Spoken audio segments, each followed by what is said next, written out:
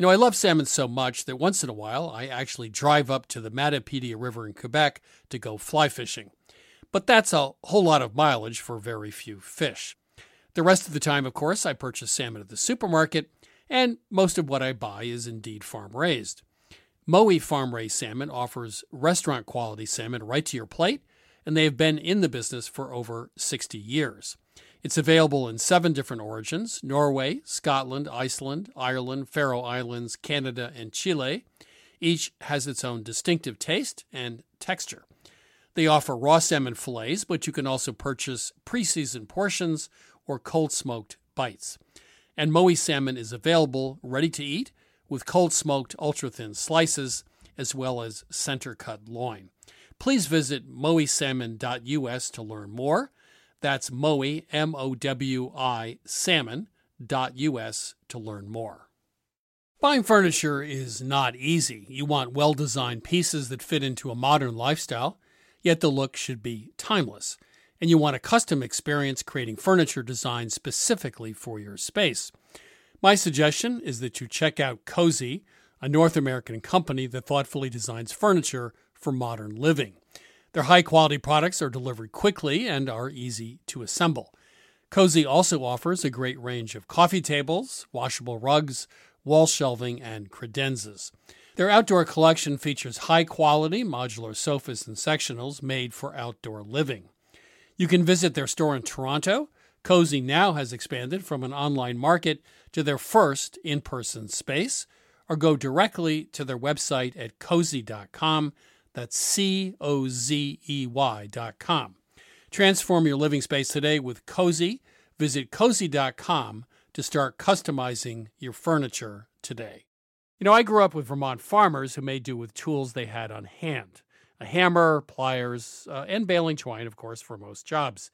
When I became a cook, however, I found that having just the right knife, or maybe the perfect carbon steel skillet, made all the difference. And the right tool also added pleasure to my cooking. I truly enjoyed my time prepping as well as cooking food. And that also goes for a car. The all-new Lexus GX has an exceptional capability that will have you seeing possibilities you never knew existed. Its advanced technology and luxurious interior mean that wherever you go, you'll never go without. And that includes available dynamic sky panorama glass roof, available front row massaging seats, available 33-inch all-terrain tires, and available multi-terrain select. Live up to the all-new Lexus GX, luxury beyond limits. Experience amazing at your Lexus dealer. I like classic clothing that never goes out of style, and that's why I suggest you check out Quince, an online clothing store that focuses on timeless essentials at great prices. I recently bought a Mongolian cashmere sweater for under $100. It's a great sweater and a great deal. Now that warm weather is upon us, Quince has all the seasonal must-haves, like 100% European linen shirts from $30, performance polos, and versatile flow-knit activewear. The best part, all Quince items are priced 50 to 80% less than similar brands by partnering directly with top factories. And Quince only works with factories that use safe, ethical, and responsible manufacturing practices, along with premium fabrics and finishes. Upgrade your wardrobe. Go to quince.com/milkstreet for free shipping on your order and 365-day returns. That's QUINCE.com/milkstreet to get free shipping and 365-day returns. Quince.com/milkstreet. Hi, this is Christopher Kimball. Thanks for listening to Milk Street Radio. You can go to our website, 177milkstreet.com, to get our recipes, to stream our television show, or to get our latest cookbooks. Here's this week's show.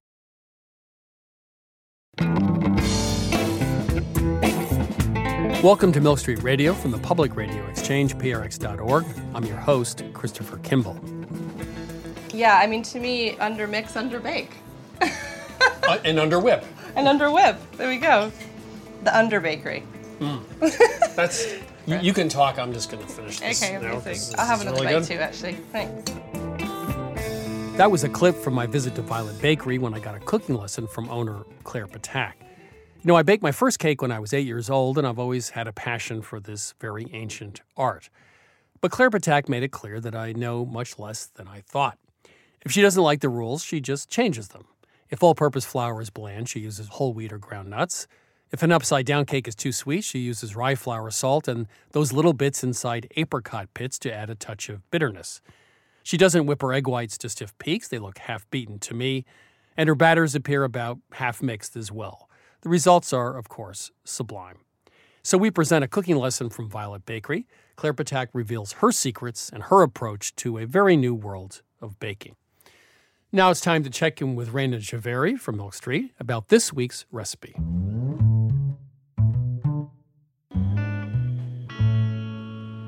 So, Raina, today we're talking to Claire Patak, P-T-A-K. She's the owner of the Violet Bakery in East London. I was there a few months ago and got to cook with her. She gave me a little baking lesson. But I also got to eat her chocolate prune cake. Now, she used to cook for Alice Waters at Chez Panisse. She was the pastry chef. And she came up with this combination of chocolate and prunes. And I didn't come back with a cake. I came back with the memory of the cake and the recipe, and we brought it into Milk Street. Claire has her own style of baking, and it's one that we really love here at Milk Street Kitchen. One of the things that changed her way of approaching baking was when she moved from California to London and noticed that the Brits have a very different flavor preference than we do here in the United States. She noticed, for example, that fresh fruit tarts and other minimalist desserts that were popular at Chez Panisse were not as popular as traditional tea-time treats such as Eccles cakes and treacle tarts. So she really had to do some work to wrap her brain around this concept of baking with dried fruits and enjoying their deep and spicy flavors. So in this chocolate prune cake, the prunes are something that we typically don't think of as delicious, but they in fact are, and that might have something to do with the fact that they are macerated in whiskey or rum. Yeah, that gets over the dried fruit thing right away. So one thing, this is a flourless cake. It's very gooey in the center. And she also taught me a few things about baking that I thought were actually really surprising, and it just rocked my world. She has a few really useful rules about baking. And this cake, because it's flourless, it has a gooey pudding-like center. And her rule number 1 to achieve this consistency for this cake is do not overbeat your whites. We're typically used to beating our egg whites to medium or stiff peaks before we fold them into a batter, for example. But this is a soft batter, and it requires the egg whites to be beaten to the same consistency as the batter. That way, when you fold the whites into the batter, they'll actually fold instead of splintering or crumbling. And there is a trick to this, by the way. You have to add, as she said, sugar to the whites when you whip them. And that means they're creamier, they're more stable, they won't fall apart easily. So a little bit of sugar with the whites means you can actually underbeat them a little bit, and they're easy to fold in. So a little trick from Claire. And her second rule is not to overmix the batter. So we're not going for a uniform color of the batter, but in fact you want to see streaks of egg white and streaks of the chocolate batter base when you're mixing the cake. And her last and final useful rule is don't overbake this cake. It wants to be a little bit gooey in the center, so the way to check is just to make sure that it wiggles just a little bit. It might even seem underdone, but it's actually just perfect and ready. Rule number 3 is wiggle. My good. And rule number 4, by the way, is when you serve it, you refer to it as whiskey chocolate cake, not chocolate prune cake. Just tell people that after they've had a slice, because then they'll actually buy into the concept of prunes macerated whiskey served at the table with chocolate. It's changing our idea of prunes and cake entirely. One piece of cake at a time. Thank you, Raina. Thanks, Chris. You're listening to Christopher Kimball's Milk Street Radio. I'm your host, Christopher Kimball. You can find this week's recipe on our website. That's milkstreetradio.com. Our shows are also available on iTunes. Coming up, Dan Pashman of the Sparkful podcast takes a scientific look at the physics behind snack mixes. Why, in fact, do the larger pieces always end up floating to the top? First, I chat with Claire Patak, author of the Violet Bakery Cookbook. There are a handful of places in the world where you feel right at home, and the Violet Bakery in the East End of London has to be one of them. It's small, it's packed with coconut cupcakes, pumpkin whoopie pies, butterscotch blondies, rye brownies, and amazing banana bread. The owner, Claire Patak, is the Renee Zellweger of the baking world. She's quirky, she's energetic, smart, and also charming.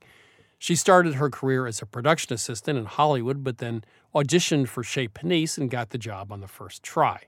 She moved to London in 2005 and then opened a food stall in London's Broadway Market.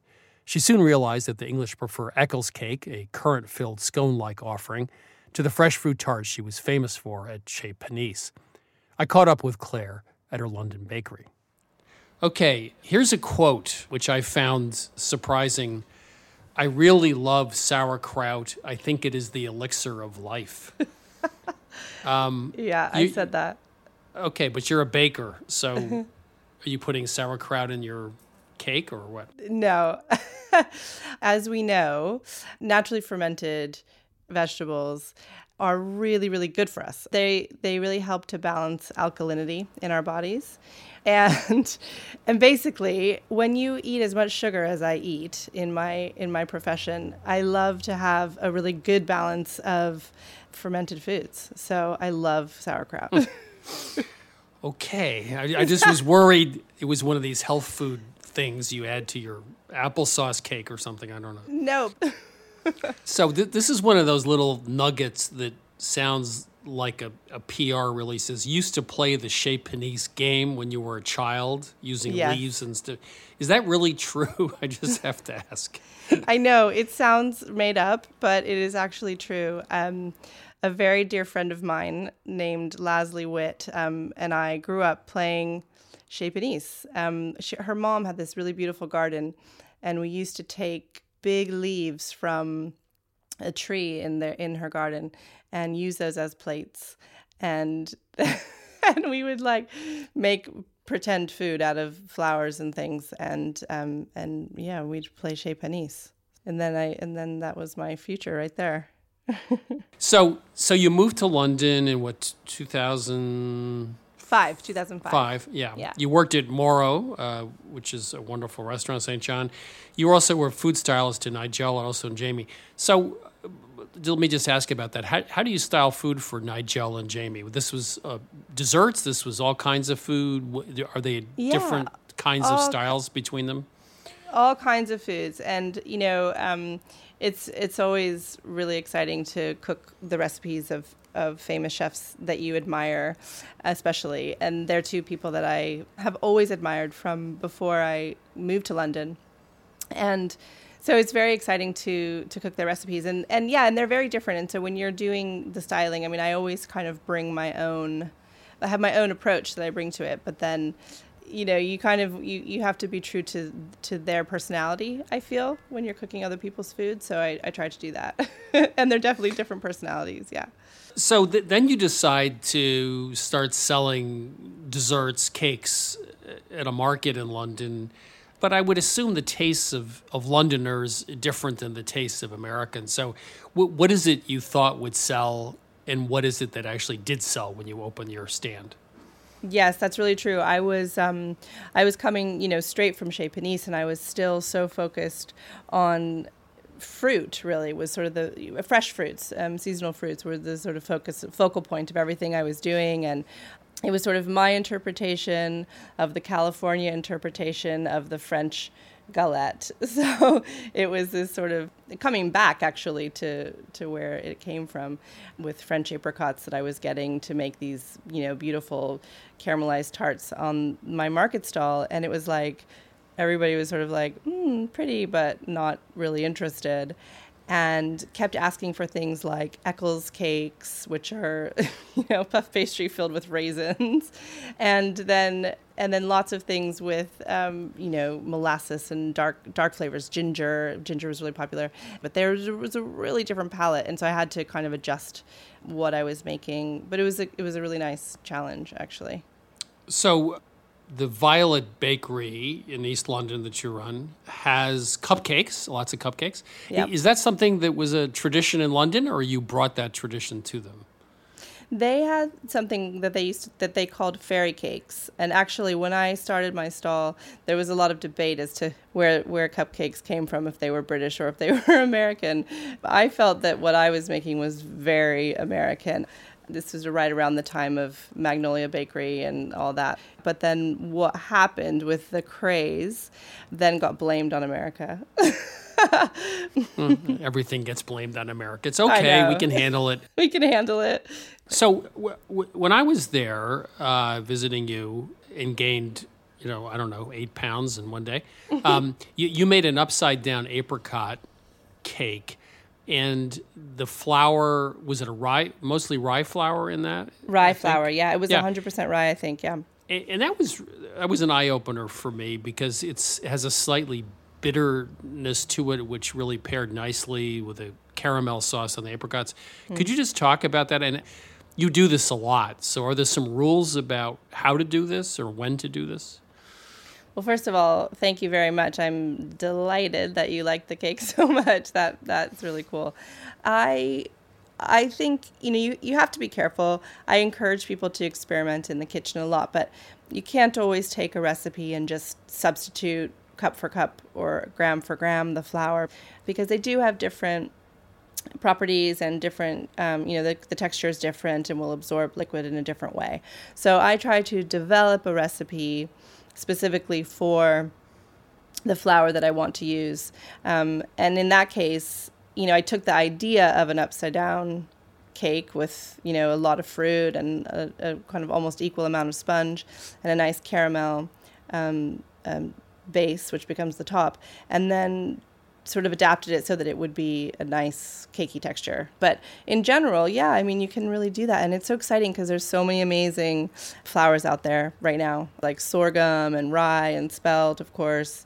And I love rice flour as well. So one thing I notice about your baking is the emphasis on opposing flavors or complementary flavors. Sweet, obviously, but salty, even bitter in a flour like rye.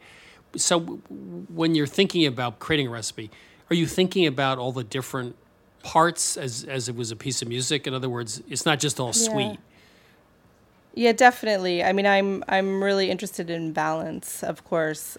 And I find it really interesting how the salt, sweet, bitter, sour profiles can really work together in a surprising way. I think I've said this before, but when you add a little bit of salt to something bitter, it makes it actually sweeter on the palate as opposed to it tasting salty and things like that. And so I kind of started playing around with that, and it's so exciting what comes from that. And I also feel, and this has always been my thing, but if you're gonna eat a cake or some kind of pudding or something really naughty, then it should really be worth it. So it needs to taste great. It just really needs to taste great. It's the most important thing. You actually referred to a dessert as naughty. That you don't believe that. Come on. Yeah, it's so naughty. Yeah, definitely I do believe that.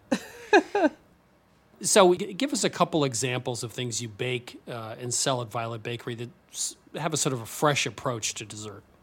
Okay. Well, we have actually a new thing on the menu right now, which I'm loving, which is gooseberry and sorghum crumble bar. And it's sorghum flour and rice flour and then a gooseberry jam that we make. And we have this woman who has an allotment nearby, which is sort of like a public city garden. And she grows gooseberries for us. And we make a jam out of those and then put them in the middle and then put this sort of crumble topping on top with brown sugar. Mm. And it's got, the sorghum has that kind of bitter thing going on, and then the super tart gooseberries, and a little bit of sweetener. And they're really interesting. I love those. And then I've always done salted caramel, which I know is just super uber everywhere. But it is the perfect example of that. I mean, it's really that saltiness tempering the sweet caramel. So you just get this incredible sweetness and saltiness, and then there's a balance that is really satisfying. So that's a good one. What else? Well, our prune cake that I made with you with the alcohol I love that. So a really boozy whiskey with prunes, and there's a bitterness to the alcohol, obviously, and then these sweet sort of decadent prunes, almond cake and chocolate all goes really beautifully together. Yes, I've made that 6 times now. Thank you very much. Thank you. So let's talk about some things I learned from you about baking, sort of generic tips, because I was standing there watching you cook. I love that you learned anything from me. That's so exciting. I did. I learned many things. And one of them was egg whites. And you, Oh, yeah. you know, for 25 years, I've told people to whip whites till they hold a 2-inch peak. I noticed that your whites did not hold a 2-inch peak. They were just a little short of that. So how would you just, first of all, explain why, and then explain exactly how you know when your whites are perfectly whipped and how the listeners would know? Okay. So what I go for with my egg whites is that they're the same or as similar as possible of a consistency as whatever they're being folded into. So if it's a melted chocolate mixture that you're folding them into, you want them to have the same viscosity generally. What I always do too with most of my recipes is I always add sugar to the egg whites. So there's old recipes that I've tried where you put the sugar in with something else. So you put it in with the butter, or you put it in with the yolks, and then you have the whites on their own, and then they're just these like curds basically. They become dry and crumbly and impossible to stir into your cake mix, and then you end up like knocking all the air out that you've whipped into it. So if you took the whisk part of a standing mixer and took it off and ran it through the whites and then pulled it out, would the whites hold on to the whisk, or would they sort of fall down into the bowl? They would fall back down into the bowl. Okay. They would be ribbony back into the bowl. So they would come off of the whisk and they would go back onto the rest of the whites, and then they would sort of slowly, sink down. They wouldn't hold a peak. Any other tips for home bakers, little things you've learned over the years that might give them better results? I tend to do 3 tests. So I check my nose. My nose will tell me when a cake is almost ready. I mean, you have to be tuned into your senses, but like if you get a whiff of your cake, and usually it's the first indication that it's nearly done. And it never fails. It's amazing. I'll walk into the bakery and I'll just smell something and I'll say, "Oh, have you guys checked the oven?" And somebody will inevitably be like, "Oh my God, thank you." And, they remember that something's just about to be done. Or they'll say, "Oh, my timer has 2 seconds left. How did you do that?" And then you would take the cake out and test it with a finger, meaning just to press really lightly on the surface. And depending on the style of cake that you're making, if it's a sponge, it would sort of spring back. If it's a cake like we were talking about, that's a egg white, chocolate folded in kind of cake, then you'd want it to sort of still be a little wobbly in the middle. So that touch test is another one. So you kind of have to know what type of cake you're making for that one. And then the same with the skewer test, because that works, but you have to know whether or not the cake that you're making should come out clean, or if it should come out gooey. Sometimes it should come out gooey. So you kind of need all 3. So there are probably thousands of people listening who think that owning a bakery in London would just be the absolute coolest thing in the world. And here's your opportunity to tell them the truth. So really, now that you've done this for a while, tell me the difference between your expectations going into opening your own bakery and what it's really like.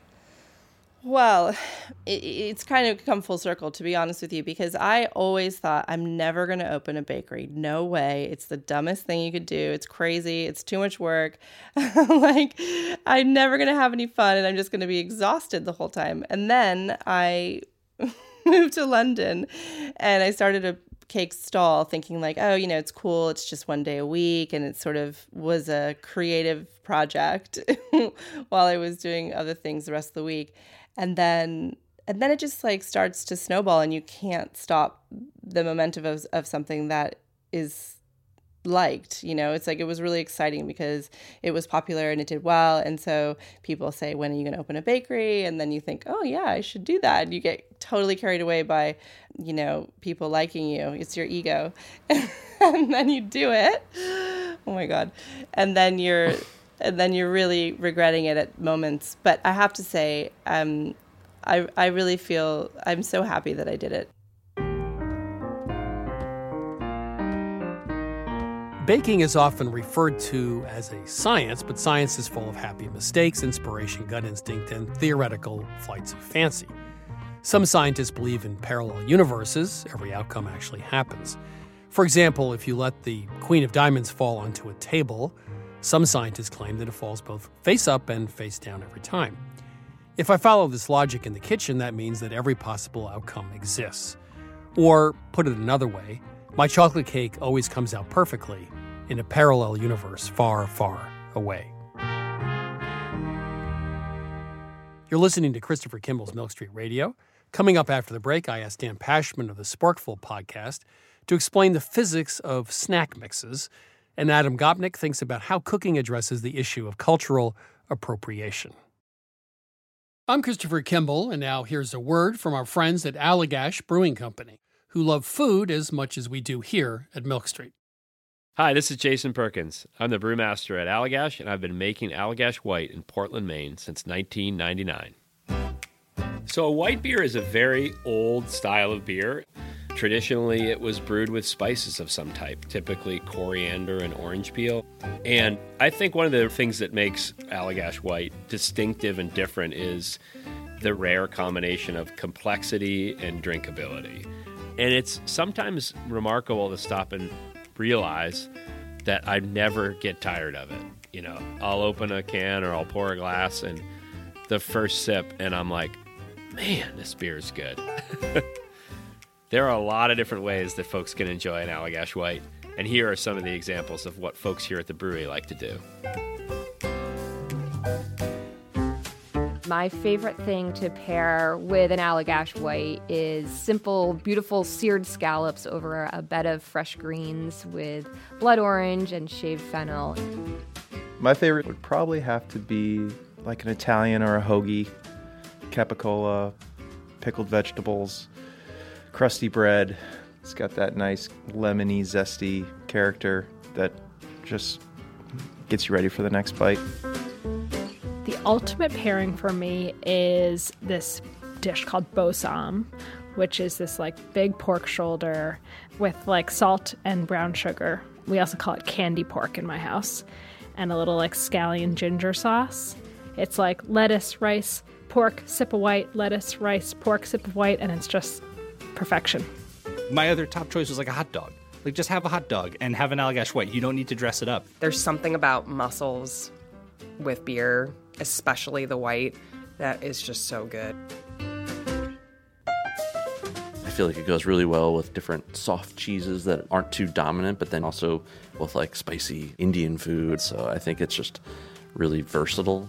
I could imagine like something like lemon meringue pie. That would be really nice. Pairing Allagash White with carrot cake is a thing of beauty. This maybe it sounds really boring, but pepperoni pizza. I feel like after a long week, having like a nice warm pepperoni pizza and a cold Allagash White is just like you made it. Like you did your week. You deserve this pizza. You deserve this beer. It's perfect in summer. It's perfect in winter. I haven't really found a flavor that I don't think works really well with Allagash White. Yeah, so not only do I drink it while I cook, I often cook with it. So if I'm creating some kind of stew, I'll add a little bit of Allagash White to it.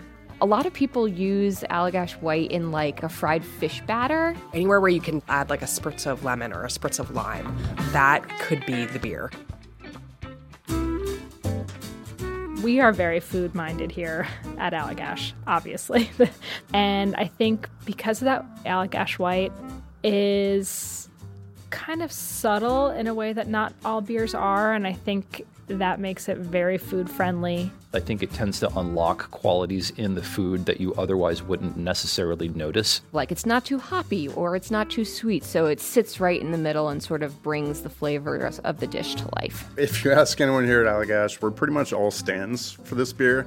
We love it so much because every time you have it, you pick up something new. Every time you come back to it, you're reminded like, oh wow, yeah, that's really good. This is Jason Perkins again. Just want to say thanks to everyone at Allagash for sharing. You can try Allagash White at home, too.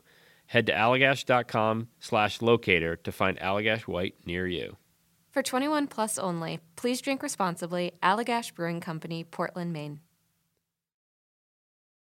Welcome back to Mill Street Radio. I'm your host, Christopher Kimball. It's time to check in with our regular contributor, Dan Pashman, host of WNYC's Sporkful podcast. Dan, how are you? Good, Chris. How are you? What scurrilous idea are you going to foist upon us this week? Well, I thought this seems like a good time of year to talk about snack mixes. Because... What? Every time of year is a good time of year for that. Look, there's no time of year when a snack mix is wrong, right. But there's a lot of sports on TV that people are gathering around to watch. As we head into the holiday season, there's a lot of gatherings and a lot of cocktail parties and office get-togethers and mingling. And so there are just a lot of different kinds of events, in particular around now, that are going to call for snack mixes. And today I thought that I would just raise a couple of issues for people to keep in mind when you're making your own snack mix. And I'll leave it up to you, Chris, and the professional chefs, which I'm not, to determine exactly which ingredients you want to bring together. But I think there's some sort of properties of physics and science that you want to keep in mind to make the best snack mix. The biggest consideration you need to think about when you're making a snack mix is the shapes of the different components that you're bringing together, okay, for a few reasons. First, you want to be able to get a nice handful of the snack mix, and you want to be able to grab that handful and pop the whole thing in your mouth to get a whole bunch of different flavors and textures all at once. Am I right? So this means equal size ingredients, or what? They don't need to be all equal size, but you don't want the proverbial square snack in a round snack mix.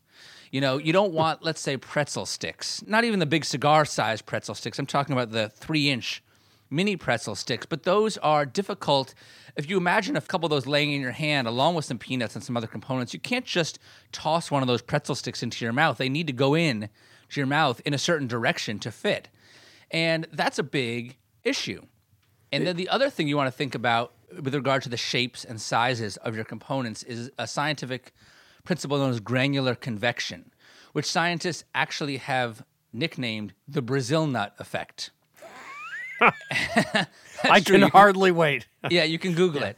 Basically what it says is when you have a lot of particles of different shapes, when the particles are jostled or mixed or vibrated, the largest particles will rise to the top. Oh, yeah. I do remember this, yeah. That's why the Brazil nuts always end up on the top of the mix. And so you need to take that into account when you're mixing your mix. So what I recommend you do is you take a big clear glass bowl so you can see all your layers, and you fill the layers into the big glass bowl, biggest ingredient first, so in order from biggest to smallest, so that granular convection will work its magic sort of on its own. So you put the Brazil nuts on the bottom if you're doing Brazil nuts, and you get smaller and smaller as you go to the top. And then you mix very gently using, remember that arcade game, Chris, with the claw? You drop the claw down into the bin of toys. I do remember. It's like Toy Story, yes. Yeah, remember. Have you ever won? After spending $10, did I get a 25-cent toy? Yeah, I won. Right. Yeah, that's winning. That's true, yeah. But anyway, if you turn your hand into a claw-like device, like that old arcade game, and you dip it down into the mix gently, and you sort of stick it down, just like the claw, pull your fingers together, closer to a closed fist, but not entirely closed, and then raise your finger up, and you're mixing gently, only until you just get to the point that you have even strata throughout in your snack mix. And then just keep in mind that as people dip their hands in and as they eat and as the mix is vibrated and jostled, granular convection will always be at work, and the smaller bits are always going to sink to the bottom as the bigger bits go to the top. And so you want to maybe keep some of the smaller bits in a side bowl that you can sprinkle over the top every once in a while to maintain ratios. You know what goes through my mind sometimes when you talk about engineering of snack bowls? Go on. I kind of think that you should write a book, or I should, about the decline and fall of Western civilization. Because it seems like this is what all Rome, Greece, the Middle Ages, the Renaissance have led us to this moment. So are you saying that these discussions about snack mix are a sign of the coming collapse, or that this is like the last bastion of true greatness? I think it would be the former. No, not the latter. Dan, once again, you've re-engineered the concept of how we eat. Thank you so much. Thanks, Chris. Take care. This is Christopher Kimball. You're listening to Milk Street Radio. You can find our shows on iTunes, also on our very own website, milkstreetradio.com. Now let's take a few cooking questions with my co-host, Sarah Moulton, the star of Sarah's Weeknight Meals on public television. Sarah, welcome to Milk Street. Ready to take calls? I am ready. Thanks for joining us at Milk Street. Who's calling, and how can we help you? Good morning. I have a cranberry orange scone recipe that often is good, but sometimes turns out flat. And a day or two after, they resemble tiny little hockey pucks more than anything else. So I am wondering whether it is the proportion of dry ingredients to wet, whether I am kneading the dough too little or too much, whether any kind of atmospheric conditions had anything to do with it. Where are you making these scones? I live at the foot of Pikes Peak in Colorado Springs. Well, I'm sure that's beautiful, but it is slightly problematic when it comes to baking. You said knead the dough. Yeah. Alarm bells went off. So a scone is essentially a biscuit, and you really want to barely handle the dough at all. When you cut out the scone or shape it, how thick is it? Close to a half inch. Okay, well, that's the problem. It sounds like you're overworking the dough. You need a very, very light touch. You barely want to touch it, just get it to come together. And I would say you'd want a good inch anyway, at least double that. I've been told that because of living at altitude, that I need, with a recipe that calls for 2 teaspoons of baking powder, half a teaspoon of baking soda, to be a little shy of each, to make it maybe 1.5 to 1 3/4. Do you agree with that? Yes. Is this 2 cups of flour in this recipe? No, I use 3. I use 2 cups of all-purpose flour. The 2 teaspoons of baking powder and half a baking soda is the ratio for 2 cups of flour. I do biscuits, so... And that's at sea level. Yeah. And, you know, it's really helpful if there's acid in the recipe, like buttermilk. I always use buttermilk in anything I bake. When the dough comes together in the bowl, then what do you do? I flour my hands, pick up the dough, and put it on the wood counter where I form it into the round to cut out the individual scones. Are you using a rolling pin to do that? No. Just your hands? Yes. Other than, I think, going for an inch versus half an inch, it sounds like you're doing everything right. How much butter? About 1.5 sticks. I think you're doing everything right. I have one question. Oven temperature, 400, 425? No, oven temp is 350. 425. Yeah, 425 is the right temperature. Yeah. Are you weighing or measuring your flour? Measuring. You should start weighing it. And it's 5 ounces for a cup of all-purpose. I do have a scale, and I'll try it. I think 5 is fine. You need 15 ounces for 3 cups of all-purpose. I use 2 cups of all-purpose, 1 cup of cornmeal, and I divide that into a half a cup of coarse and a half a cup of medium. Well, hold on. Too much cornmeal. I think so, too. I wouldn't use any more than half a cup of cornmeal. That'll help a lot. Yeah. And you might have to add a little more buttermilk to it. Cut the cornmeal half, add a half a cup of flour to replace it. Right. I got it. I think I got the key ingredients. Okay. Thank Give it a you shot. very much for your help. Yeah. I look forward to the next batch. Thank you. So do we. Thank you so much. Take care. Welcome to Milk Street. Who's calling? This is Dave Purvis. How are you doing? Good. Where are you calling from? I'm from Martinsville, Virginia. Okay. And I really appreciate you taking my call. Sure. My son is an avid deer hunter, and so we have several shelves of canned deer meat that I would like to be able to use in soups. But what I find is that the integrity of the chunks, once they've been canned, is pretty fragile. And so what we end up with is a stringy, gooey mess. My neighbor, I hunt with him, and he does the same thing. He cans the chunks, and he pressure cans them with spices, and then as the liquid comes out of the meat, it sort of makes its own sauce. And he uses that as almost a flavoring. I would think that if you use maybe a pound of meat for a big pot of stew or soup, you're right, it will sort of disintegrate, but it's going to add flavor to the soup instead of using 2 or 3 pounds where it might be a mess. He uses it more as a flavoring almost. Well, and that's what I attempted to do, because the soup that I make, I'm more interested really in the flavor of the broth. Right. And so I'll add some vegetables as well as a little bit of beef, but I'm probably not using 6 ounces for 2 quarts of soup. So it's not much. It's just kind of Yeah. a background flavor. And are you pressure canning this? Yes. Yeah. And how else do you use it when it comes out of the can? Well, my wife will use the liquid and make gravy, and then she'll put the chunks back into the gravy, and we'll take it kind of like beef tips, over rice or something. Well, you also might add the meat because it's essentially cooked already. You might add the meat towards the end, too. And that's what she does, Yeah. just to warm the meat over. Right. I was hoping to be able to use the meat in the soup a little bit in such a way that I could brown it and maybe get a little additional flavor. Well, that's an interesting point. We've done some testing, and it turns out that Sarah's going to throw something at me. But with a stew, you don't really need to brown meat. If you add lots of other flavors, it's really not necessary. So this idea of browning meat for a stew, for most places in the world, they don't do that. Oh, In France, they do. I know. I'm over I know. here with like all those Yeah. great deglazing Yeah. liquids. I wanted to throw out another possibility here. In terms of meat that's shredded. In one of my cookbooks, I have short rib ravioli, and there's a really great cheating pasta, which are wonton wrappers. Have you ever worked with those? No. You find them in the frozen food section or in the Asian section. And then if you took that wonderful venison and added the gravy to it, and then you just have to sort of put water on the edge of the wonton wrapper and then put another one on top and squeeze it so the air comes out. And then you could poach them, just gently simmer them in water. So you fill them with it. Fill them with the venison and the gravy, which is what I do with short ribs and gravy.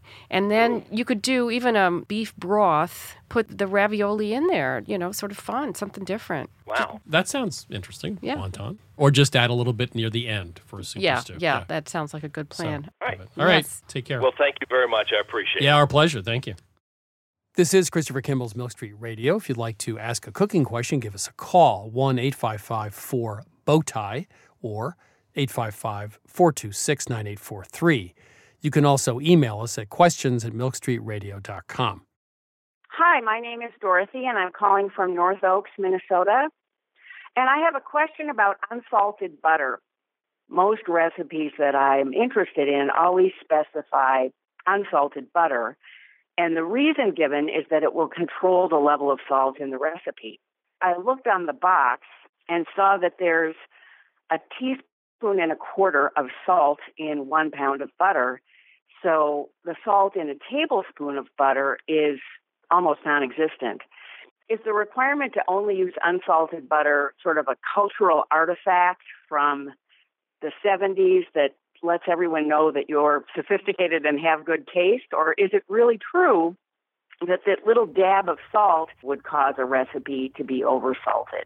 I think at one time, the salted butter was lower quality because it preserved it better. But now, today, salt and unsalted butter, there's no different in quality. In the last year, I've completely changed from always using unsalted to only using salted. When you saute, for example, if you use a little oil and butter, I just find that instead of just adding salt separately, I find there is a subtle difference, and I find things are more evenly and deeply salted with salted butter. The problem is in baking, if you use salted versus unsalted, you're going to have to adjust the salt a little. Also, unsalted butter, in my opinion, does not last very long in the refrigerator. It picks up flavors and gets nasty pretty quickly. Salted butter does last longer. So now I feel better. Sarah, okay, now tell me why everything I just said is totally wrong. Bing!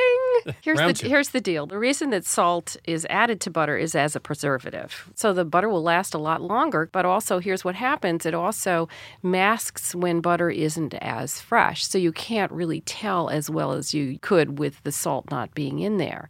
I worked at a restaurant many years ago in New York City. It was a wonderful restaurant. What restaurant? La Tulipe. Oh, yeah. I was the chef tournant, which means I was a substitute cook. Everybody got a second day off because I did their job. Jacques Pepin came several times while I was there. I mean, he was a regular guest chef, and I would follow him around like a little puppy dog. Oh, you're pulling a Jacques Pepin on me? Yeah. Oh, this is so cruel. I'm sorry. Oh, You're in Lord. trouble. So the first thing that Jacques would do when he arrived is he'd go into the walk-in, and he'd inspect all the butter and throw half of it out. Right. Now, it was unsalted butter.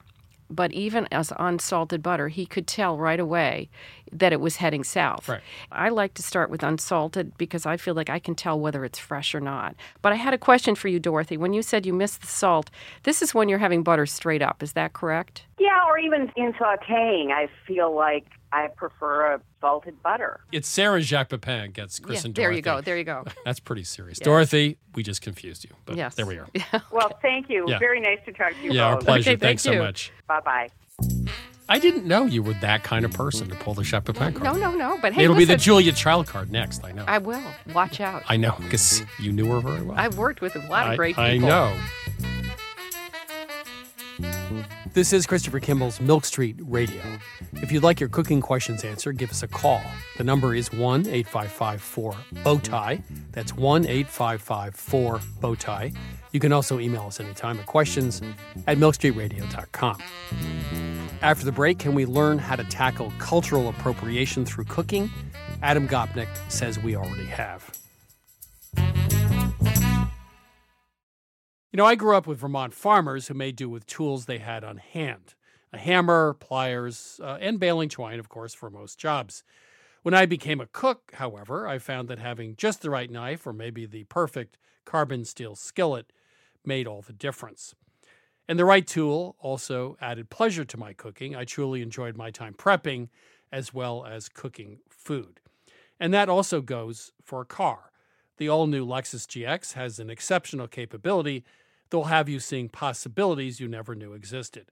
Its advanced technology and luxurious interior mean that wherever you go, you'll never go without. And that includes available dynamic sky panorama glass roof, available front row massaging seats, available 33-inch all-terrain tires, and available multi-terrain select. Live up to the all-new Lexus GX, luxury beyond limits. Experience amazing at your Lexus dealer. You know, I love salmon so much that once in a while I actually drive up to the Matapedia River in Quebec to go fly fishing. But that's a whole lot of mileage for very few fish. The rest of the time, of course, I purchase salmon at the supermarket, and most of what I buy is indeed farm-raised. Mowi farm-raised salmon offers restaurant-quality salmon right to your plate, and they have been in the business for over 60 years. It's available in 7 different origins: Norway, Scotland, Iceland, Ireland, Faroe Islands, Canada, and Chile.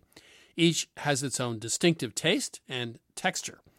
They offer raw salmon fillets, but you can also purchase pre-seasoned portions or cold-smoked bites. And Mowi salmon is available ready to eat with cold-smoked ultra-thin slices as well as center-cut loin. Please visit mowisalmon.us to learn more. That's Mowi, M-O-W-I, salmon.us to learn more.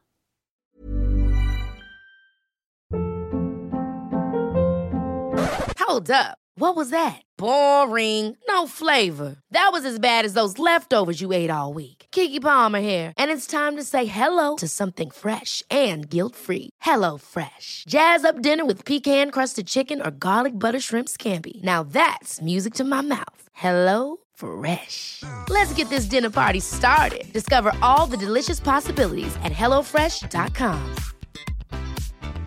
Mom deserves the best, and there's no better place to shop for Mother's Day than Whole Foods Market. They're your destination for unbeatable savings, from premium gifts to show-stopping flowers and irresistible desserts. Start by saving 33% with Prime on all body care and candles. Then get a 15-stem bunch of tulips for just $9.99 each with Prime. Round out Mom's menu with festive rosé, irresistible berry chantilly cake, and more special treats. Come celebrate Mother's Day at Whole Foods Market. Hi, I'm Daniel, founder of Pretty Litter. Did you know cats tend to hide symptoms of sickness and pain? I learned this the hard way after losing my cat, Gingy. So I created Pretty Litter, a health monitoring litter that helps detect early signs of illness by changing colors, saving you money and potentially your cat's life. Pretty Litter is veterinarian developed, and it's the easiest way to keep tabs on your fur baby's health right at home. Go to prettylitter.com and use code ACAST for 20% off your first order and a free cat toy. Terms and conditions apply. See site for details. Welcome back to Christopher Kimball's Milk Street Radio. Now let's check in with New Yorker writer Adam Gopnik. Adam, how are you? I am well, Christopher. And what's on your amazing mind this week? Well, I'm not sure about amazing, but there is something on my mind. You know, normally when you and I speak, I take what our great-grandparents would have called the lighter view. What did they used to call that in Reader's Digest, right? Life with a smile. But this time, I really wanted to talk about something that's serious, that touches on food and touches more broadly on our particular cultural moment. And that's about the issue of what's called sometimes cultural appropriation, and particularly how it affects the way we think about the way we eat. It's the sort of thing that we sometimes reference as political correctness. That's a term I'm always uneasy with because it has an ugly air of insensitivity to the basic courtesies of life. That's not something I have any sympathy with, and I'm always aware that most of the time when people are accused of being politically correct, what they're really being accused of is being sensitively courteous. Nonetheless, it does seem to me that when we start becoming hypervigilant about the origins of what we're eating and worrying unduly about whether or not what we're eating comes from an exotic source that we are in some way, to use the Kant term, othering by our appreciation, that we're going down an extremely foolish and in some respects an extremely sinister path. You know, what I have in mind is the kind of thing I'm sure you've been reading about, where someone says they're serving sushi in the college cafeteria and we can't do that because that's a cultural appropriation from Japan. Or they're serving curry in the college cafeteria, and that's potentially very risky because curry belongs to Southeast Asian cultures, and when we try and make it for ourselves, we're taking what does not belong to us. The question is, what is authentic in the culinary world, which is an interesting question. You've put your finger with your usual acumen on exactly the right question, because the answer to that is simple. Nothing is authentic in the culinary world. Whenever we look at the history of food, what we find is not a stream of authenticity spewing out, to use a rather awkward image, and feeding, sustaining an indigenous people. What we find always is a river of events and circumstances and contingencies and mixed up cases. I think about curry particularly, Chris, because it's something I love to cook and I love to eat. And curry, as we know, is so far from being one distinct indigenous food of a particular area, is one of the great melting pots of not just the history of cooking, but of the life of the world. Every night when I'm sitting down to cook, and I'm sure when you're sitting down to cook, we engage in the hybridization of many cultures and many kinds. I love to make a Burmese curry. And it has American chicken and Indian spices and indigenous local New York State vegetables. By the very fact of its being Burmese, it involves a melange itself, as you know, because what makes Burmese curries different from Indian curries or Thai curries is that they combine Chinese cooking techniques, stir-frying, along with Indian spices. It's both a stir-fry and it's a curry.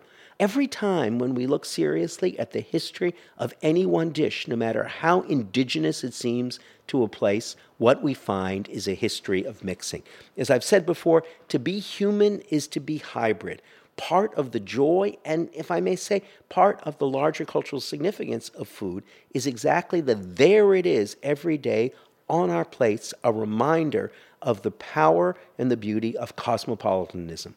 Yeah, I just interviewed a woman, Andrea Nguyen, who wrote Into the Vietnamese Kitchen, and she talks about Turkish immigrants in Germany make doner kebab, you know, the meat, and then Vietnamese cooks went back to Vietnam and threw that in their sandwiches, their banh mi.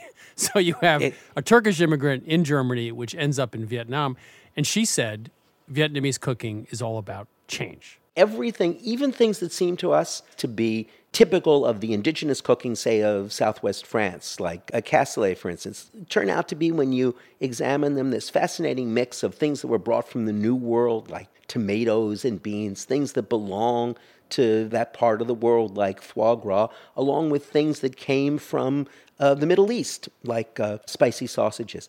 There is no such thing as an indigenous dish. Every dish that we eat and that we enjoy involves that essential human act of hybridization. And I think there's something even potentially sinister, not just silly, about this kind of thinking. The kind of thinking that insists that there's an essence, an authentic hidden part, something that belongs to that race or people or folk and cannot be shared. That's exactly at the heart of the worst kind of totalitarian thinking of the 20th century. That may seem like a big thing to say about the smaller world of food, but as I said, it's exactly because we love our food, not just for the way it sustains us, but for the way it reminds us so easily of the beauty of cosmopolitanism. You and I have talked before about the fad for that Jerusalem cookbook, right, which is the cookbook of our time. But what makes that book so beautiful is exactly that it proposes that if only we could live our lives with the ease and grace with which we eat our food, if only we could accept that kind of coexistence in the West Bank and in Jerusalem that we accept so easily on our plates, our lives would be so much better. I think that the fight against the notion of cultural appropriation is really one of the most important fights, along with the fight for sustainability, along with the fight for heirloom foods, along with the fight for slow food. The fight against the notion of cultural appropriation is central to the cooking culture of our time. If I may, just one last thought. It's whether you view this as stealing from a culture or paying homage to a culture. But it's not just whether we're stealing from culture, but we pay interest to another culture Yes. by taking interest in it. And that, I think, is part of the natural transaction of the kitchen. And that's why you write for the New Yorker and I don't. you put it so much better than I possibly could. I cook every night, and you do too. I suppose so. Adam, thank you so much. Terrific, Chris. This is Christopher Kimball. You're listening to Milk Street Radio. You can find our shows on iTunes, also on our very own website, milkstreetradio.com. Now let's take some more of your cooking questions with my co-host, Sarah Moulton. Sarah, are you ready to go? I am very ready, Chris. Welcome to Milk Street. Who's calling? My name is Renee. Hi, Renee. Where are you calling from? I'm calling from New York City. How can we help you? My question is, I end up every few weeks with a bag of ends of bread in my freezer, and I'm wondering what I can do with them. How hard and dry are they? They're usually pretty okay because I do keep them in the freezer and they're not that old, and I love salads, and of course the best part of salads are the toppings.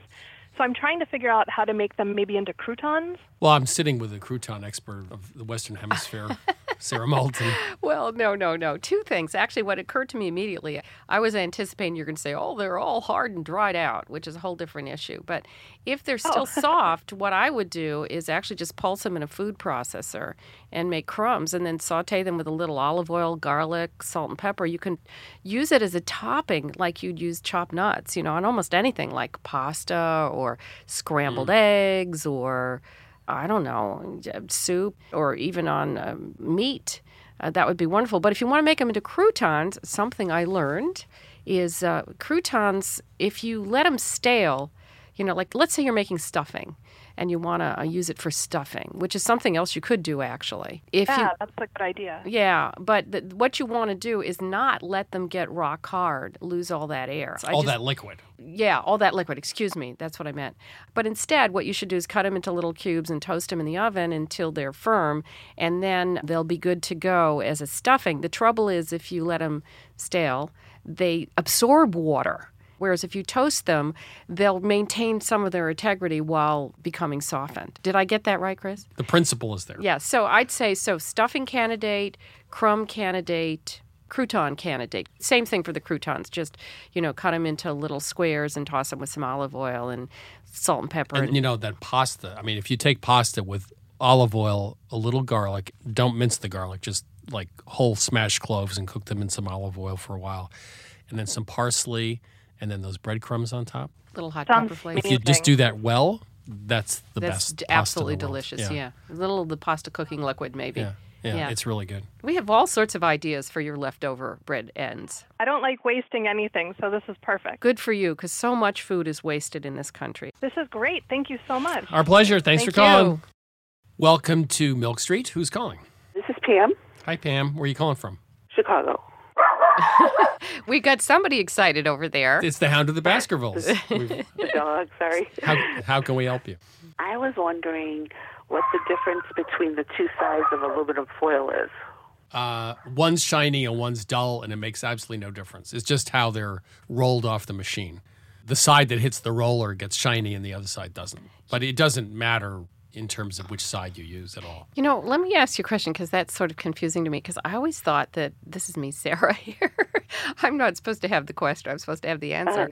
But I thought that the shiny side was supposed to reflect heat. No? No, makes no difference. No. That's what I heard, too.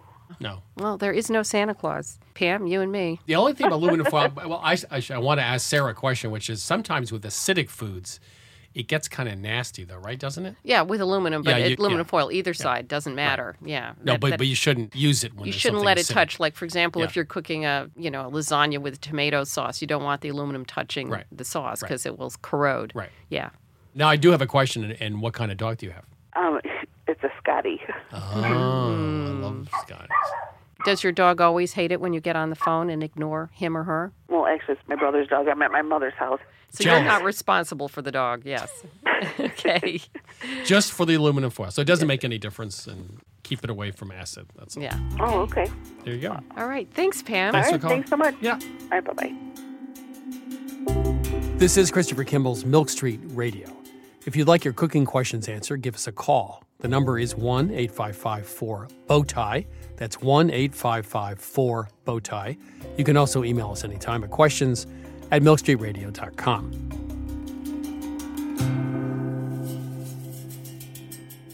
This week I chatted with Claire Patak, owner of the Violet Bakery in the East End of London. In fact, I was actually there a few months ago. I didn't cook with her, but I did watch her bake. And I noticed that she underbeat the egg whites when she was making the chocolate prune cake. Well, I wondered why that worked, because the cake was extremely light. And here's what I found out. When you beat egg whites, you create air bubbles, and those are surrounded by water. Now, if you beat those whites too long, the water film on the outside of the bubble thins out and collapses. So when you slightly underbeat the whites, it turns out the water around the bubble is thicker and more stable. In fact, there's a second trick I learned from Claire, and that is add a little bit of sugar to the whites when you beat them. Sugar is hygroscopic, which means it attracts water. There's a thicker film of water around the bubbles and a much more stable, creamier egg white. You can actually see it right in the bowl. Now, the last thing she did was even more surprising. It looked like she was folding the egg whites about halfway, maybe 2/3 way into the batter, big streaks of white when she was finished. Well, it turns out in the heat of the oven, the batter actually gets very homogeneous. So for really good light baked goods, the tricks are slightly underbeat your whites, not to stiff peaks. Add a little bit of sugar, 1 tablespoon per 2 whites, to make them stable. And when you fold them into the batter, fold them about 2/3 of the way. Thanks for listening to Milk Street Radio. You can hear more of our weekly shows on iTunes and our very own website. That's milkstreetradio.com.